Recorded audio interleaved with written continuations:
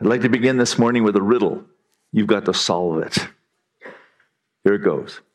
I can fly, but I have no wings. I can crawl without hands or legs. I am harmless, but I can kill you.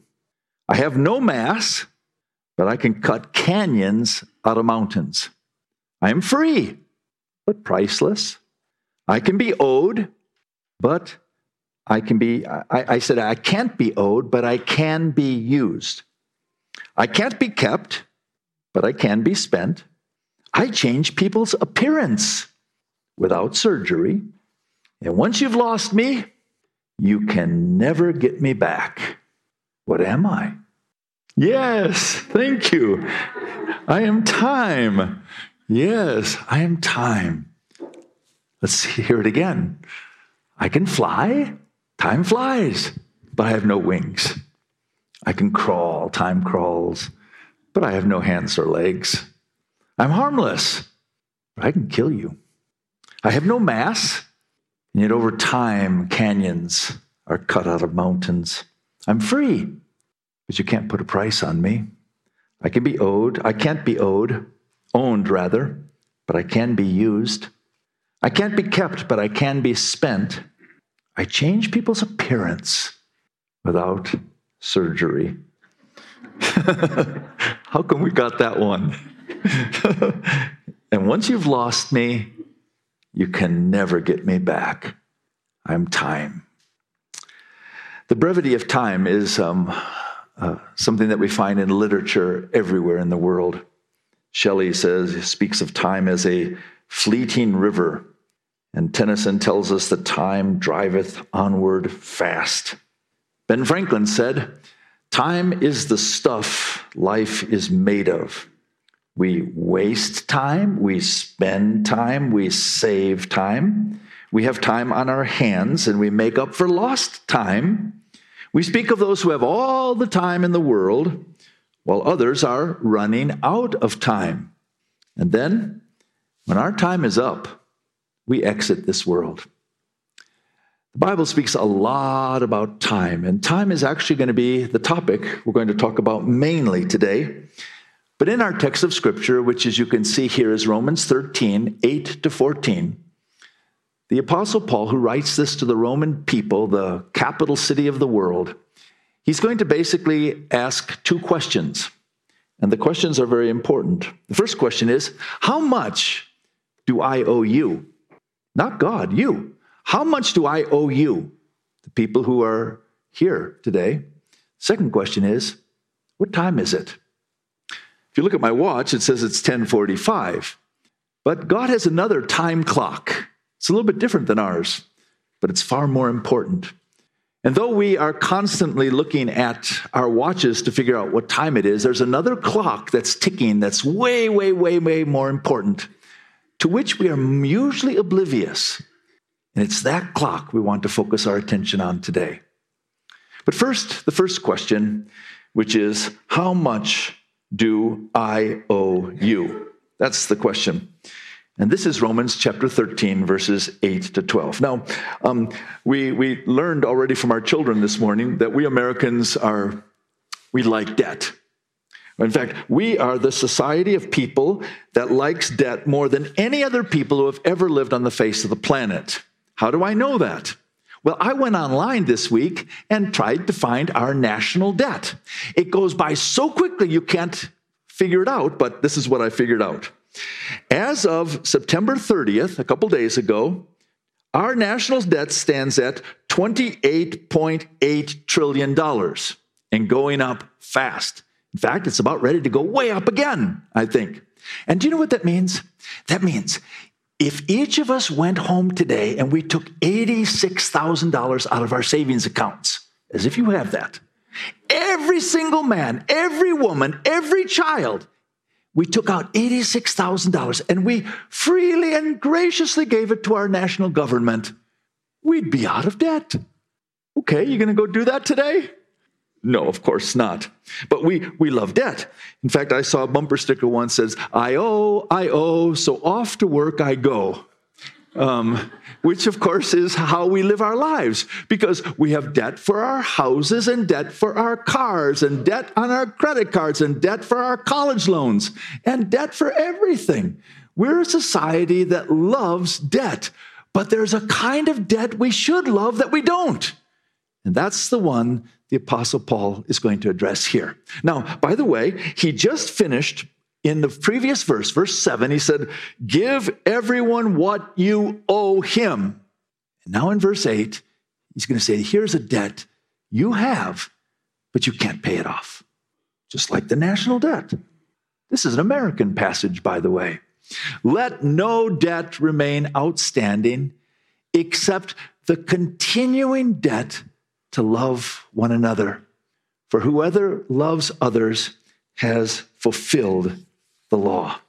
Biblical love is a debt we have that we can never fully pay. Why? Because we have been the recipients of an everlasting, costly, incredible, gracious love of Christ that we can never pay back. We got a hint of that even from our children this morning. We can never pay back the debt of love based on what we have been given by Jesus Christ when he died on the cross for our sins. We could never pay it back. But the way God asks us to pay that back is to love the Lord our God and to love our fellow human being. That's how he says it. How do I know that? Well, that's the next verses. Because people might say, okay, you say that I have a debt I can never pay. That's the debt to love one another. And here's what he says. The commandments, you shall not commit adultery. That's an aspect of love. You shall not murder. That's, of course, love. You shall not steal. That's love. You shall not covet. Even in your mind, you don't want someone or something that is not your own. And whatever other command there may be are all summed up in this one command. Love your neighbor as yourself. Now, here's the debt that we can never pay off. And if you could do this, here's the next verse. It says, love does no harm to a neighbor. Therefore, love is the fulfillment of the law. Well, a couple of weeks ago, we dealt with the subject of love. And we talked about what it is, because love is often terribly misdefined. This morning, I was looking at a definition of love from Tony Evans. He's a pastor in the Dallas area. I liked his definition. He said this: biblical love is the decision to compassionately and righteously seek the benefit and the well-being of another. Because remember, love without truth isn't love. Love based without moral groundings or ethics is not love. Biblical love is the decision to compassionately and righteously seek the benefit and well-being of another. There is a debt we can never pay. Why? Because we have been loved by one who's eternal, who gave us everything, none of which we deserved. In fact, we deserved the opposite. And with unconditional love, he has given to us salvation and many gifts. And so we can never pay it back. But the way we try to do it, because even if you have a mortgage like the United States has, that we can never pay back, you can't just give up on it. And so our repayment of the love of God and Christ for us is by loving one another. That's how we pay it back. Now, I need to address a problem that comes out of this verse. And the verse, as you can see, it says, let no debt remain outstanding. Now, I don't know about you, but there are people, famous people, who when they read the verses I just read to you, let no debt remain outstanding, they said that means you should never, ever take on any debt. You might think, well, who would say that? Well, the likes of Charles Spurgeon, one of the greatest preachers in human history, or Hudson Taylor, one of the greatest missionaries in human history. They both took that verse and said, this verse tells us from God's word that we should not ever have any debt. So your mortgage on your house is wrong. That what you pay on your car is wrong. Those credit card debts you should not have, etc., etc. I would like to stop for a few minutes and tell you why these great preachers, Hudson Taylor and Charles Spurgeon, are wrong. It's important that we see that, in many things they're wonderfully right. But in taking this verse to say you should have no debt, they are clearly wrong. You might say, Tom, how do you have the audacity to tell people like this that are so much greater than I am that they're wrong? Well, here's how I can. One of the things as Christians we need to be very careful about is that we interpret the Bible correctly. And there's certain ways that things we must keep in mind when we interpret the Bible, lest we misinterpret it. And let me tell you what some of those are. The first one is context. You can never strip a phrase out of the Bible away from its context and say, this is what God says. Let there be no debt. That's what it says. But that's not what it's talking about. It's talking about clearly something quite different here. The normal reading of this text is God is not prohibiting us from borrowing money. What he is demanding is that you need to pay back any debts that you have, except here is a debt you can never pay back, namely the debt to love one another.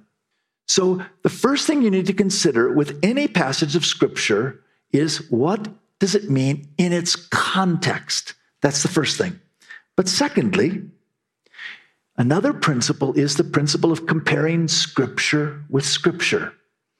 We believe that though the Bible is written by many, many different authors over a period of time, some 1,500 years, we believe it has one author.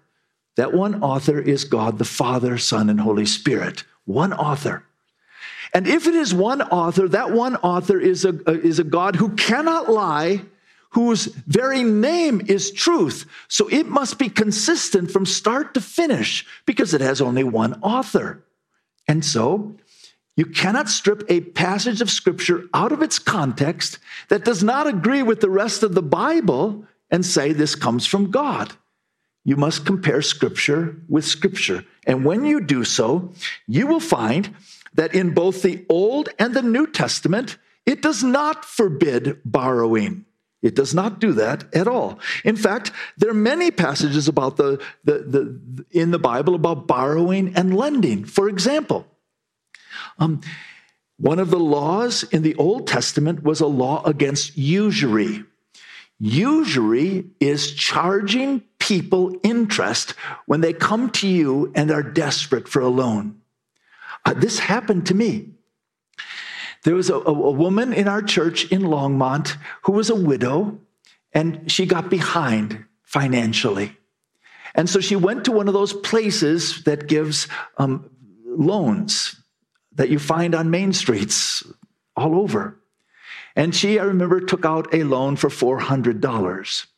And then it was a good deal due the next month, and she couldn't pay it. So she came to me and said, what do I do?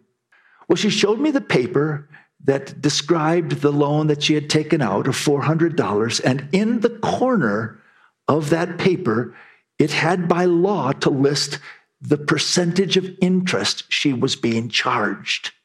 Do you know what that number was? Would you please like to guess? Throw out some numbers for me. Pardon? 50%. That's a bad number. Give me some better ones than that. 25%. Come on. What? 75. What? 300 is the answer. 300. Myron, how did you know? Yeah, over 300%. God's word said no. No. What happens with that? You are in debt for the rest of your life for taking out a $400 loan. You have put a person into slavery for the rest of their life. It's almost 400% is the correct number. And that's legal in our country. That's horrible. God says, no, you cannot do that to a poor person. That's the laws against usury. Additionally, In the Old Testament, our God set up a scheme that for the Jewish people, every 7 years, guess what happened to debts? All debts were canceled. Why did God do that? Because God did not want anyone in perpetual poverty. That's from our God himself. There are many things. He canceled debts on the sabbatical year. And besides, a third reason is if you want to interpret the Bible properly, not only do you have to look at the context and compare Scripture with Scripture, but of course, we should pay attention to the words of our Lord Jesus Christ. And this is what Jesus said: "Give to the one who asks you.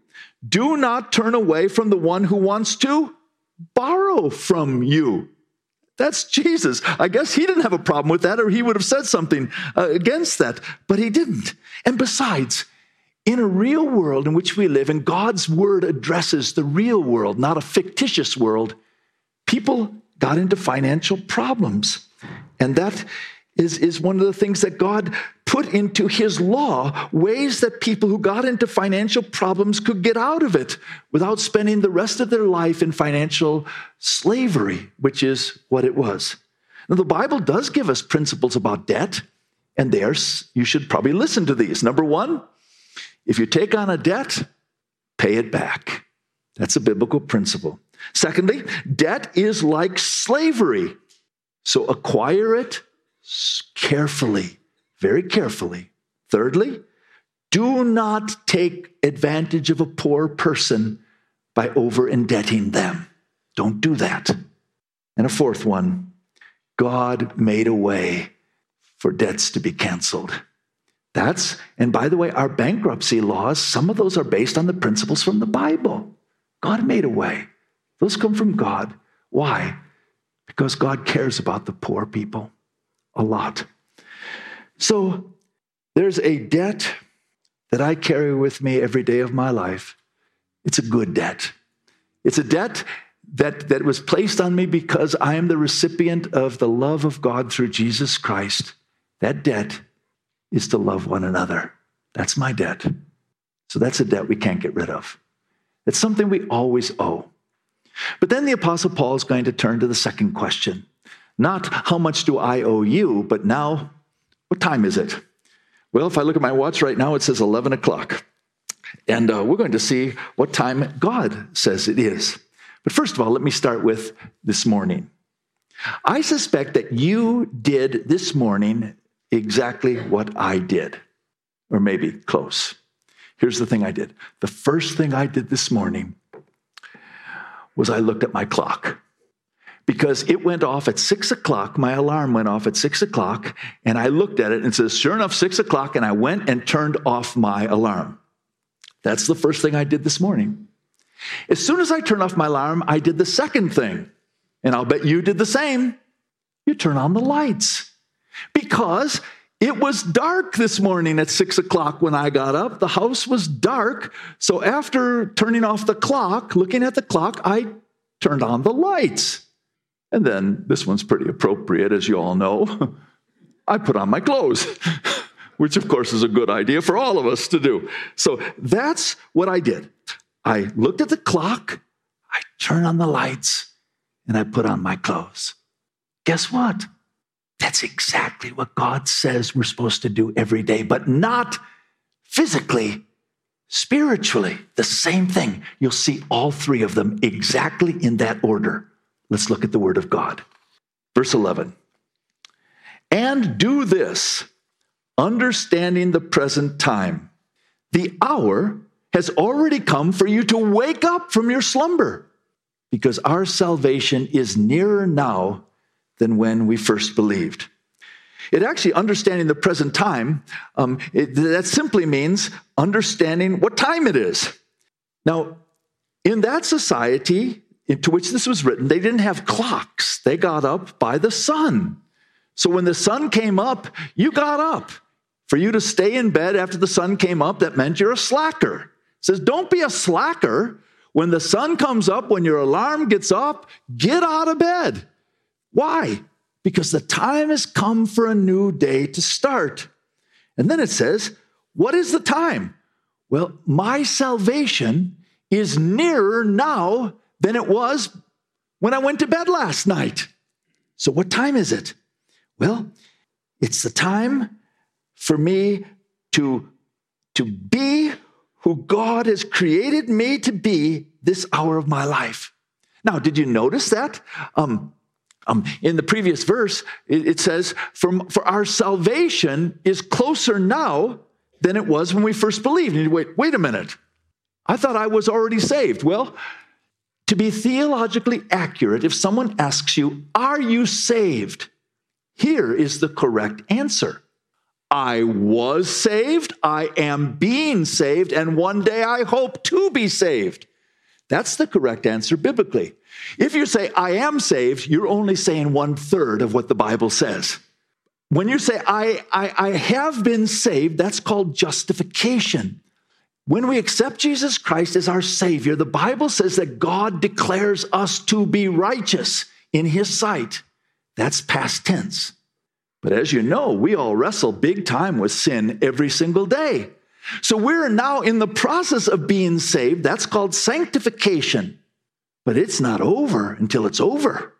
One day, this battle that we all face against sin is going to be over. And that is the day when we are given a resurrection body, and that's called glorification. But we're not there yet. So are we saved? Well, no, I'm not saved yet. I've not been glorified. Are you saved? Well, I am being saved right now. God is changing me. Are you saved? Well, yes, I was saved when I trusted Jesus Christ as my Savior. So you see, our salvation is nearer now than when we first believed, but it's not there yet. We have not been glorified yet. It's still, we're in the time of time right now. Ironically, we Americans, on the one hand, are so incredibly time conscious. But on the other hand, we are the most oblivious of all cultures to God's time. How often do you as an American, or do I as an American, think, I don't know if I have tomorrow. I have this day, only this day, to serve my master. That's how we're supposed to look at time, but we typically do not. In fact, Seneca wrote this: it is not that we have little time, but that we waste a good deal of it. We know that's true. So, the first thing you do each day is you look at the clock. And we're going to come back to that a little bit later now. When God says, when you look at the clock, what do you see? Where are we? And we'll come back. Well, the second thing you do is you turn on the lights. And God says, after you figure out what time it is, turn on the lights. And here's what He says. The night is nearly over. The day is almost here. So let us put aside the deeds of darkness and put on the armor of light. Let us behave decently as in the daytime, not in carousing and drunkenness, not in sexual immorality and debauchery, not in dissension and jealousy. So the second thing God says, once you realize what time it is and how precious time is and how your life is in the process of being ultimately saved by God, then you need to turn on the lights. And when you turn on the lights, you as a Christian, when you turn on the lights, you begin, what did it say? Go back, the previous verse. When you turn on the lights, what will you encounter? Where do you wear armor? What? In a battle, of course. Once you turn on the lights, you go into a battle. That's what we do. So we are now, as human beings, as Christians, once we turn on the lights, we enter a battle. That's what it says. It says, put on armor of light. You see, we as Christians are living in a world right now where we are fighting a battle. There are superpowers against us. Our default modes are to conform to our world, to appeal to our flesh, because all of those are being promoted by Satan, the world, the flesh, and the devil. And so when we turn on the lights, the first thing we do is we realize we are in a battle. And so what do? You put on your clothes. And in this case, of course, you put on your armor. Rather than these deeds of darkness, put those off, clothe yourselves with the Lord Jesus Christ, and do not think about how to gratify the desires of the flesh. The Bible says, okay, as a Christian, now you need to dress for success. I remember when I first got married some 42 years ago, my father-in-law had just read a book called Dress for Success. Have you heard of it? And so he bought me 2 suits. He wanted to make sure I took care of his daughter, and so I better be sure I dress appropriately. So I was given 2 suits because he believed I had to dress for success. Well, I'm here to tell you that we are supposed to dress for spiritual success. How do you do it? Well, let's look at the Bible. What does it say? How do you dress for success biblically? It's very simple. It says, put off your old self and put on your new self. That comes from Ephesians 4. Put off what Christ saved you from and put on following Jesus. Then it says, put off falsehood and put on speaking truth. Put that off and put the other one on. Put on the full armor of God, the helmet of salvation, the sword of the Spirit, the breastplate of righteousness, etc. Put those on. Then it says, put to death whatever belongs to your earthly nature. And then it says in Colossians 3, clothe yourself with, this is what we're supposed to put on, compassion, kindness, humility, gentleness, patience, forgiveness, love, and the peace of Christ. Then it says in 1 Thessalonians, put on faith, put on love, put on hope. And then at James it says, take off the clothes of moral filth. That's what God says, put off and put on. I don't know about you, when I was growing up, we had three kinds of clothes. We had very few clothes next to what we have today. We had our play clothes, we had our school clothes, and we had our church clothes. And so God says, put on your best clothes, who you really are. So when you start your day, first of all, think about what time is it? And then turn on the lights. And then clothe yourself basically with Jesus Christ. Well, from this passage and other passages, I'd just like to summarize a little bit of what the Bible says about time. So if you look at your watch, mine says 11:11 right now. Well, what does the Bible say about time? First of all, God the Father, God the Son, and God the Holy Spirit are beyond time. They're eternal, beyond space and time. This is Psalm 90, probably the most important psalm in the Bible on the subject of time. Psalm 90, written by Moses. This is what he wrote. Before the mountains were born, or you brought forth the earth and the world, from everlasting to everlasting, you are God. God is eternal past, eternal future. He has no beginning or end. God is timeless. Second thing is, God, though he is eternal, he has chosen to enter space and time. Listen to these incredible words from John, Jesus' best friend. In the beginning was the Word, and the Word was with God, and the Word was God. He was with God in the beginning. Through him all things were made. Without him nothing was made that has been made. Jesus, the Word, is eternal. Then it says, the Word became flesh and made his dwelling among us. We have seen his glory, the glory of the one and only, full of grace and truth. So God chose to enter time and space in the person of the Lord Jesus Christ. But God's reckoning of time and ours are not the same. They're remarkably different. How do I know that? The great Abraham was promised by God that his family would bless every single person on the face of the earth. But then God said this to him. He says, hey, but I got a little catch for you, Abraham. You're presently in this land called Canaan that's occupied by the Canaanites. And guess what? These Canaanites are just evil people, but I'm so patient with evil people that I'm going to give them 400 more years of my grace. And you know who's going to have to pay for those 400 years? You, Abraham, and your family. They are going to be slaves for 400 years because the sins of the Amorites are not yet complete. You see, God does not lower his hand of judgment quickly. He made his own people become slaves for 400 years because he was not ready to judge the Canaanites yet. What? That's longer than our whole history as a nation.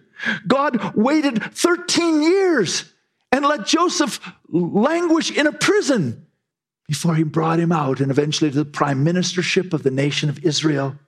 Jesus, God in human flesh, spent 90% of his life on planet Earth in total obscurity. No one on earth except for his mother maybe knew who he was. Come on, Jesus. You could have been turning water into wine when you were 3. Why wait till you're 30? You could have been healing people, raising the dead when you were 4. No. What kind of sense of time does God have? Here's God's sense of time. Peter tells us. Here's what he wrote. With the Lord, a day is like 1,000 years, and 1,000 years are like a day. The Lord is not slow in keeping his promise, as some understand slowness, but he is patient with you, not wanting anyone to perish, but everyone to come to repentance. Why doesn't God end it all? Long time ago. Because he wants to get as many people into heaven as possible. So with God, a day is as 1,000 years to us. And 1,000 years for God is as a day. But God has provided for us a timetable, markers, so that we can know what time it is. Time began when God created the heavens and the earth, and then we blew it with the fall. And then God gave a promise to Abraham and Isaac and Jacob that he would bless the whole world through their family. And then he brought this group of chosen people into the promised land and gave them a monarchy under the great King David, one who truly followed God, but they blew it then again. That's a marker. And then, of course, they went into exile and God brought them back into the promised land. And then there was a period of time that God had no prophets. And then in the fullness of time, when the time was absolutely perfect, God brought forth his son, the greatest marker in the history of the world, the marker from which we changed from BC to AD, before Christ and the year of our Lord. That's the great marker. But since then, we've been in the midst of what is called the church age, now 2,000 years in length. But to God, 2 days, that's all. And we say, hey, where's this second coming, which we're looking forward to? And God says, oh, I'm only on day 2. We say, no, 2,000. So, but at some point, there's one being in the whole cosmos, only one, who is worthy to bring about the end. And that's the Lord Jesus Christ. And he will start opening some seals. And he will unroll the final chapter in human history. It will begin with God raising up taking his people. That's called the rapture. And then all hell will break out loose on planet Earth. And out of hell, God would bring many people to heaven. In the middle of that time, all hell would become more hellish than ever. It's called the abomination of desolation. And finally, at the end of the tribulation, the Lord Jesus Christ will return to earth. And he will establish a 1,000-year reign on this earth, and then a new heaven and a new earth. You see, God has a timetable in mind. And where are we in this timetable? Not 11:18. We are in what the Bible calls the last days, or Jesus called the birth pangs. That's what he called it. We know we're there because the birth pangs, or the last days, are the time between Jesus' first coming and his second coming. And what will those last days be like? Well, 2 Timothy tells us, Paul writes us, he said, they will be the days in which our love is misdirected. Instead of loving one another and loving God, we will love ourselves, we will love money, we will love evil, we will love pleasure, and we will not love God. But worse, he says, in the last day, religion will become impotent. We will say, oh, we love God. We love God. But it will do nothing to change our lives at all. And in the last days, Peter tells us that there will be scoffers that will multiply. And Jesus tells us that there will be many antichrists that will deceive many people.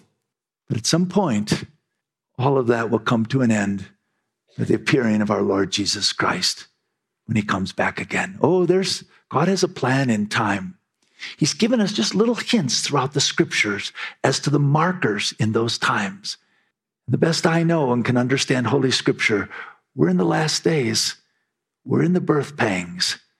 And the next event on the calendar is the return of Jesus. And when will that be?